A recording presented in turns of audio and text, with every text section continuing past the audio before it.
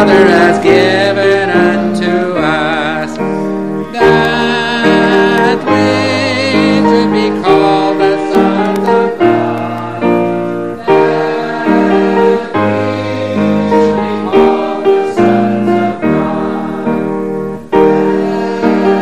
should be called the sons of God. Thanks, everybody.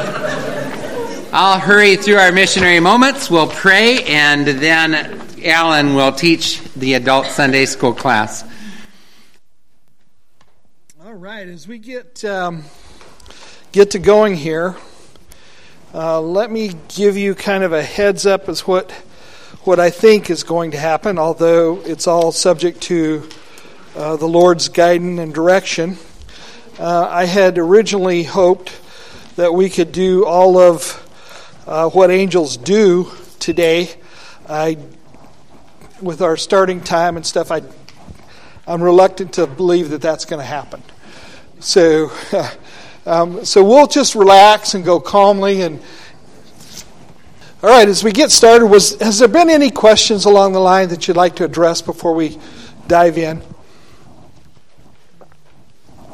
We kind of flew through the last part of the angel organization, but I hopefully had enough references and stuff you could get that information if you wanted it. And it's not terribly clear, and there's been a lot of different authors do a lot of different things with an organizational chart, if you will. But we just recognize that there are different types and different roles that angels play in that. Now, the next section in your notes is letter M. Now, I'm not going to spend a lot of time on this because just not too long ago, Pastor Matt went through a study on this as well, on Christophanies, or the greatest angel, the angel of the Lord, as it's mentioned many times, mostly in the Old Testament. And it's not just from the Lord as an angel message. You know, most of our angels do some form of message, or they come with a message. And this isn't just simply an angel with a message.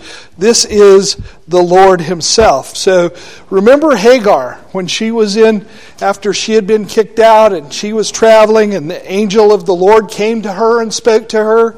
That's an example of that.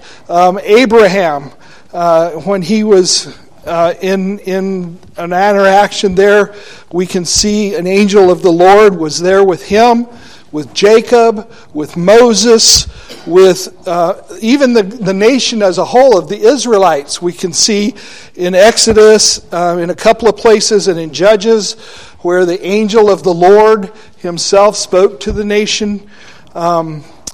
One of the more famous ones that we see is the interaction with Balaam in Numbers chapter 22, where the donkey recognized before Balaam did it that there was an angel of the Lord standing in the way. Okay, and so Joshua, Gideon, all of those were instances of angel of the Lord. Manoah and his wife, remember the father of Samson. In fact, Manoah's wife, which we don't have her name in Scripture, she was probably a little more sensitive to it, and all of us guys can probably relate to that she discerned before he did that this was something special, something in interaction with God himself in human or in an angel form. Elijah, David, some of the residents of Jerusalem. You remember before when they were going to actually slay Jerusalem, I think it was, but it was an instance where the angel was bringing a message to them, and they repented and turned away. That was the angel of the Lord. Shadrach, Meshach, and Abednego in the fiery furnace. Remember, as Nebuchadnezzar looked in, he saw 4 instead of 3. And so there was an angel of the Lord.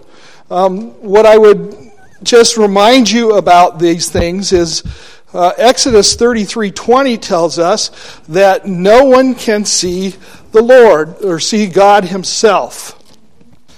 Exodus 33 and verse 20. But he said, you cannot see my face, nor no man shall see me and live. So God himself says that not even the person of Moses could see his face and live. So we can't see God in his purest form, but we also have the opportunity that he has given us manifestations of himself to show us who he is. Somebody want to look at 1 Timothy 6:16 real quick for me? Okay. And so there's some other scriptures there that remind us that we cannot see God in his purest form as we are in our form. That there's just not a presence that can take place. But this angel of the Lord is clearly linked with God. As I was studying for it, David Jeremiah gave us this quote. He says, "Yet God in his wisdom does use the word angel to identify this particular manifestation of himself in these passages." Also, Billy Graham, in his book, said, "There are no grounds for questioning the very early and traditional Christian interpretation that these cases there is a pre-incarnation manifestation of the second person of the Trinity." So, ladies and gentlemen, those are Christophanies. They are manifestation of God in a form that we as men could understand. Okay? Any questions about that brief study? And again, Pastor Matt did a great job of going through those and indicating how we determine some of those things, like they accept worship and we know the angels don't accept worship, things like that. So, okay. Well, and I would, what I would suggest, I think, would be that was before their fallen state. Yes. That was in their original created state, perfect and holy in that state. And so after that, they were immediately put out of the garden. In fact, there was an angel, probably an archangel, that was put at the gate of Eden to prevent any re-entry. So, good point. Well, I can't say. I mean, all three forms were involved in the creation in the first place. So, I don't know. That's probably one of those things that we can't know until we get. It was just kind of interesting, the argument. Well, an argument there goes. It's hard to be. Yeah. Okay.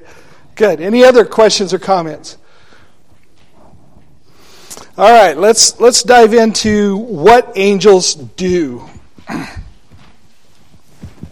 I started out with a quote of Charles Ryrie, and in his book on Doctrine, he says, "Of course, God would not have to use angels in carrying out details of his plan, but he has chosen to do so. We serve an omnipotent, omniscient God that could do it all on his own. But he has chosen to use angels, and so that gives us an expression of understanding. And really the basic one, the most basic one that we can come to is in Hebrews 1:14. This one is really the basis for all the other things that we will talk about. Hebrews 1, verse 14.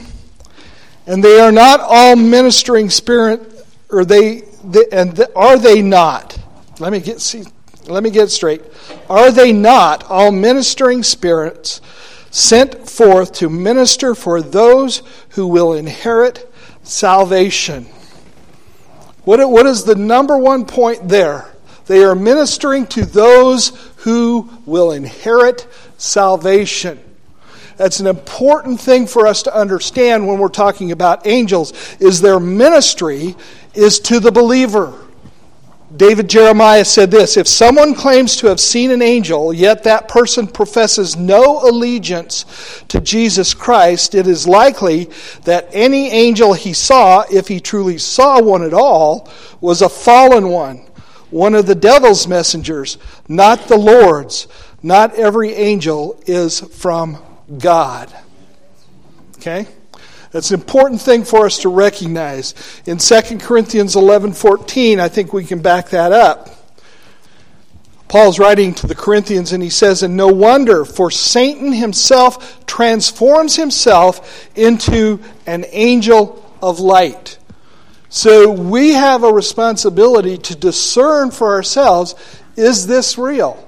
And if you are a believer, you have that Holy Spirit to help you understand those things. You see,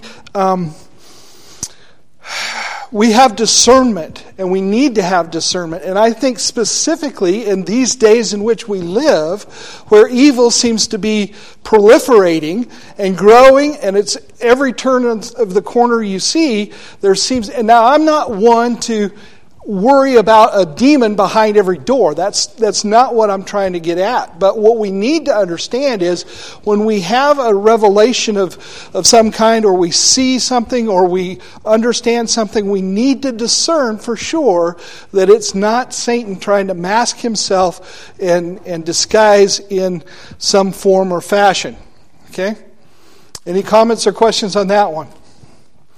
But the indication is there will try and slip some by on you, right? Yeah. I guess that's the way to put it. That testing is the Word of God. Absolutely it is. And that's part of why we study things like doctrine.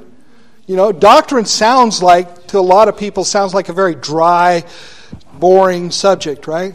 But that's one of the ways that we equip ourselves to recognize those things that are not of God. Is the Word of God. If it contradicts the Word of God in any way, that's got to be something you throw up the red flag and say, wait a minute, this is no good. This is not it. Right. Well, if you go to Ephesians 6, I think it's Ephesians 6, where it talks about the armor of God and all of these things that we for the battle that we're in. And what is the offensive weapon? The Word, right? The sword. Right. So that's important for us. Another thing to remember about this ministry to the saved is it's God to us, not us to God. Why would I bring that out? Because we have one mediator, right? Amen. 1 Timothy. See, I can't even talk either today. For there is one God and one mediator between God and men, the man Christ Jesus. So remember this, angels are a ministry to us, to the believers, but it's not through the angel that we approach God. It's through the one mediator, Jesus Christ. Okay? Any questions so far?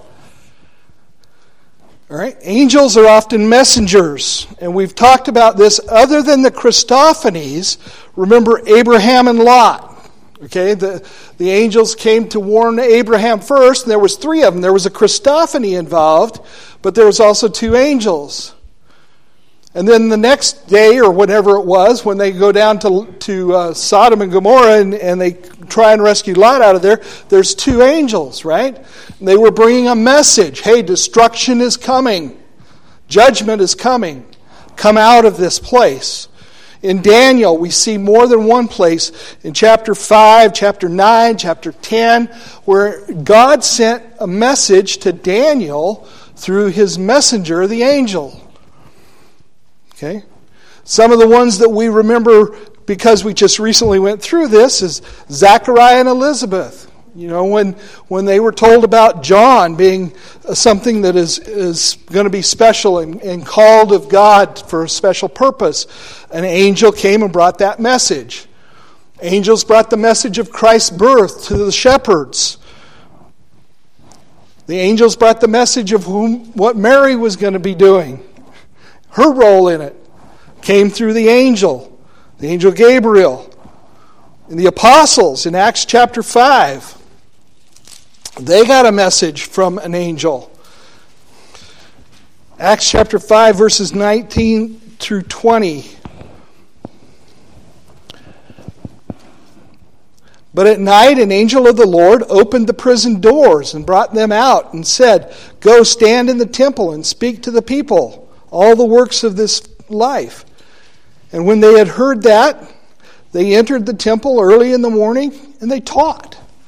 So they received a message through an angel, a message of God directing them. Okay? Paul, in Acts chapter 27, we see an angel come and visit him.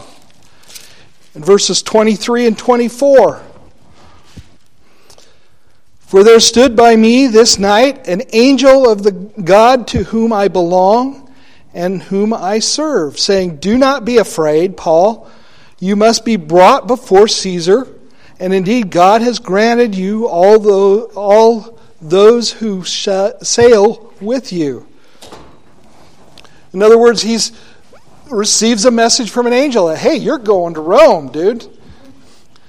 You get to address Caesar, and I'm not only going to keep you safe, but all those guys traveling with you. I'm going to keep them safe as well.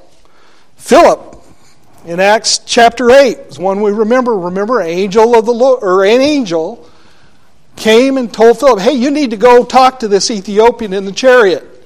He needs to hear, he needs to learn about the things of God. And that was an angel message to Philip. When we get to the book of Revelation, you see the first 3 chapters are talking about angel messages to those churches.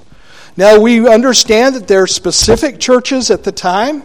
Those messages were too, but they also stand for some messages to during the further dispensation of the church. And I'm not going to spend a lot of time on that either, but those messages were from angels. Now, there is some discussion when you look at those where it says to the angel of the church of whichever one you want to put in there, whether that was truly an angel that was overlooking the church or if it was a pastor. The terminology was messenger, so it could really apply to either. And again, that's one of those things I don't think I'm going to be overly dogmatic about. Okay? We just can understand it was a message from God. And as we already talked about, they must be tested. Galatians 1:8. Someone want to read that when you get there? Galatians 1:8. Okay? So, what is the angel telling, or what are we being told? Compare that message to the Word of God, to the gospel. Don't let anyone trick you with another gospel. There's a lot of them out there. We have to be very aware. And as we've been discussing in some of our study of some of the cults and other religions, you got to make sure of your terminology. What you're saying in one format may not be the same as they're thinking in that same format. So be careful with your terminologies.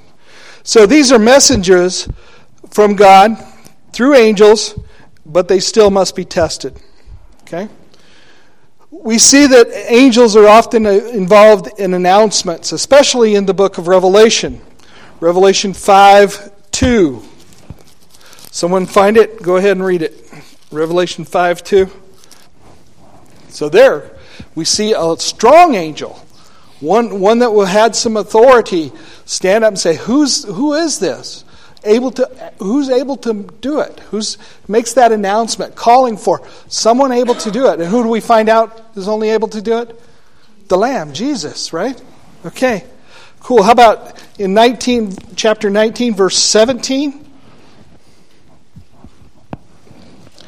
Then I saw an angel standing in the sun and cried with a loud voice, saying to all the birds that fly in the midst of the heaven, "Come and gather together for the supper of the great God."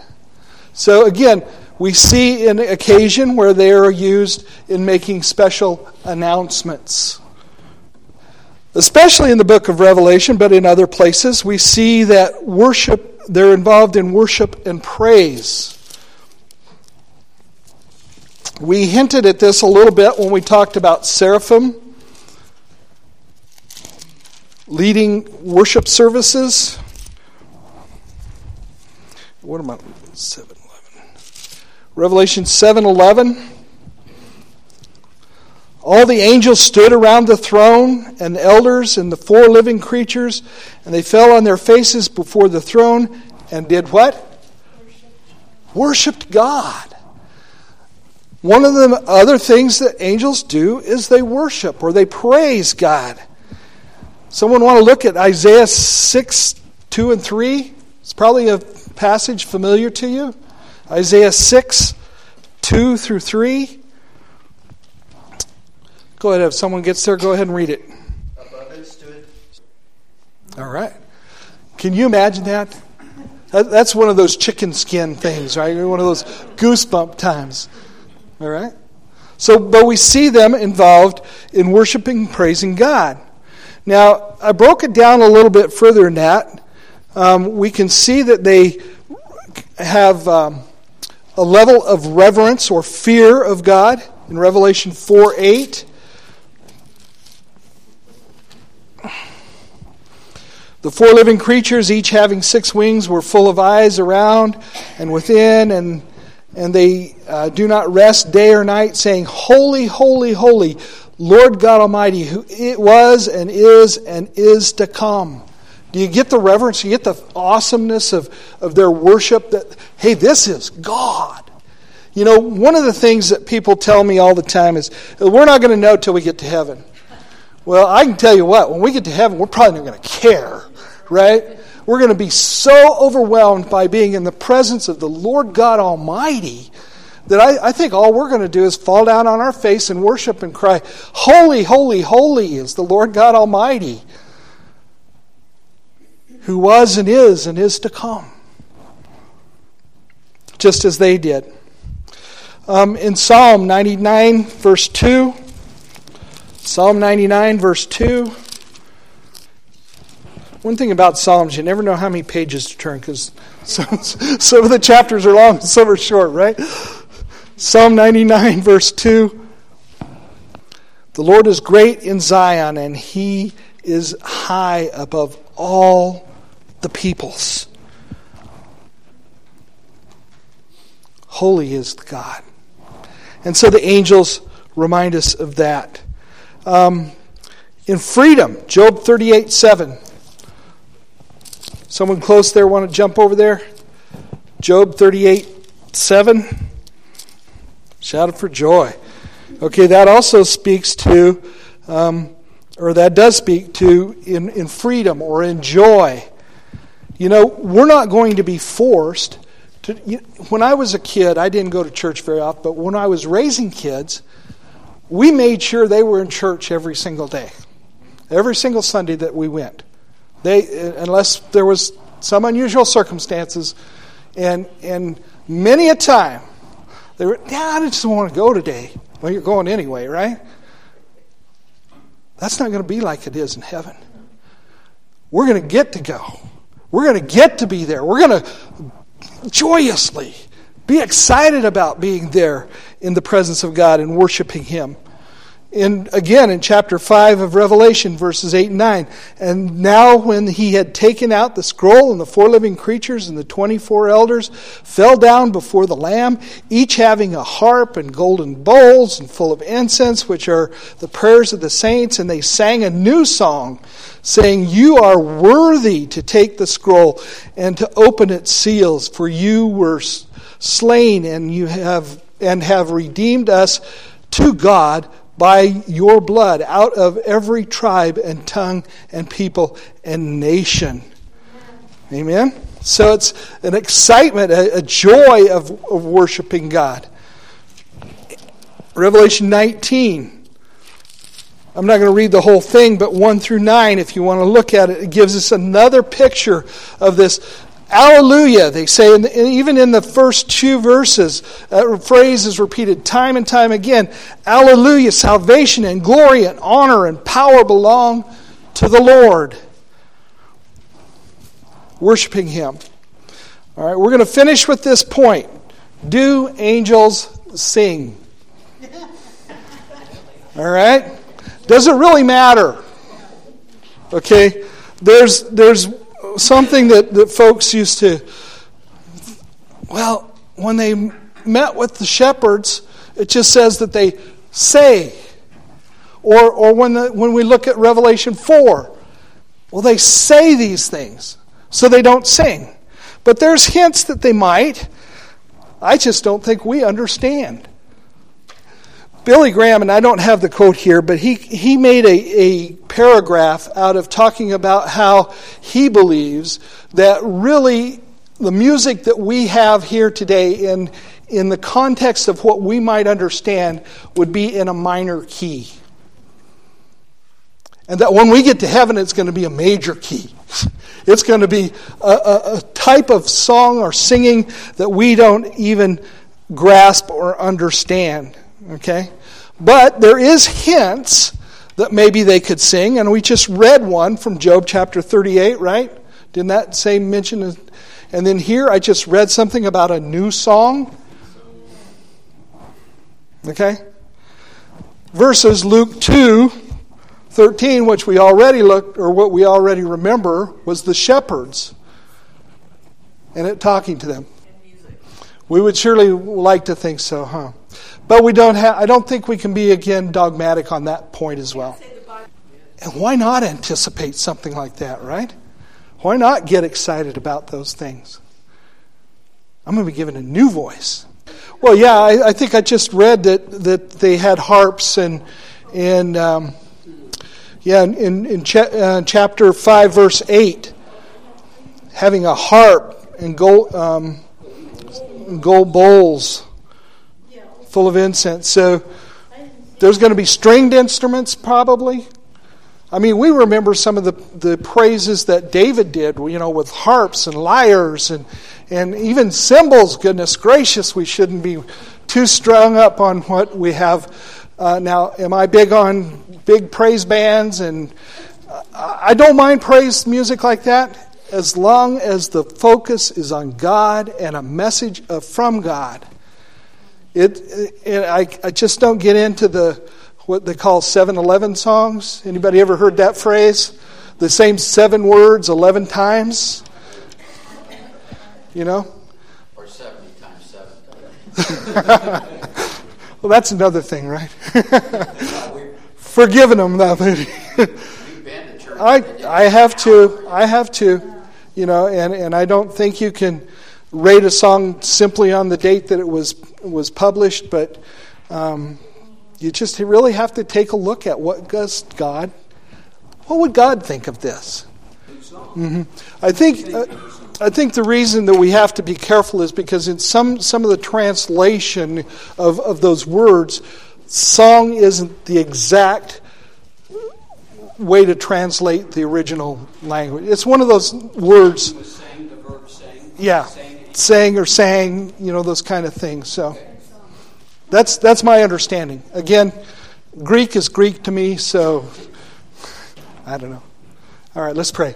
Father, thank you for your word. And thank you for providing for us ministers, your ministers, created to minister to us, the believer. And so, Father, help us to understand more about you. Prepare our hearts to continue to learn more about these agents, these creatures that you've given us, and that we might know for certain your love for us. We do look forward to joining them in worship and praise and honoring you. Whether we say it or we sing it, we're excited for that time. And Father, we pray this in Jesus' name. Amen.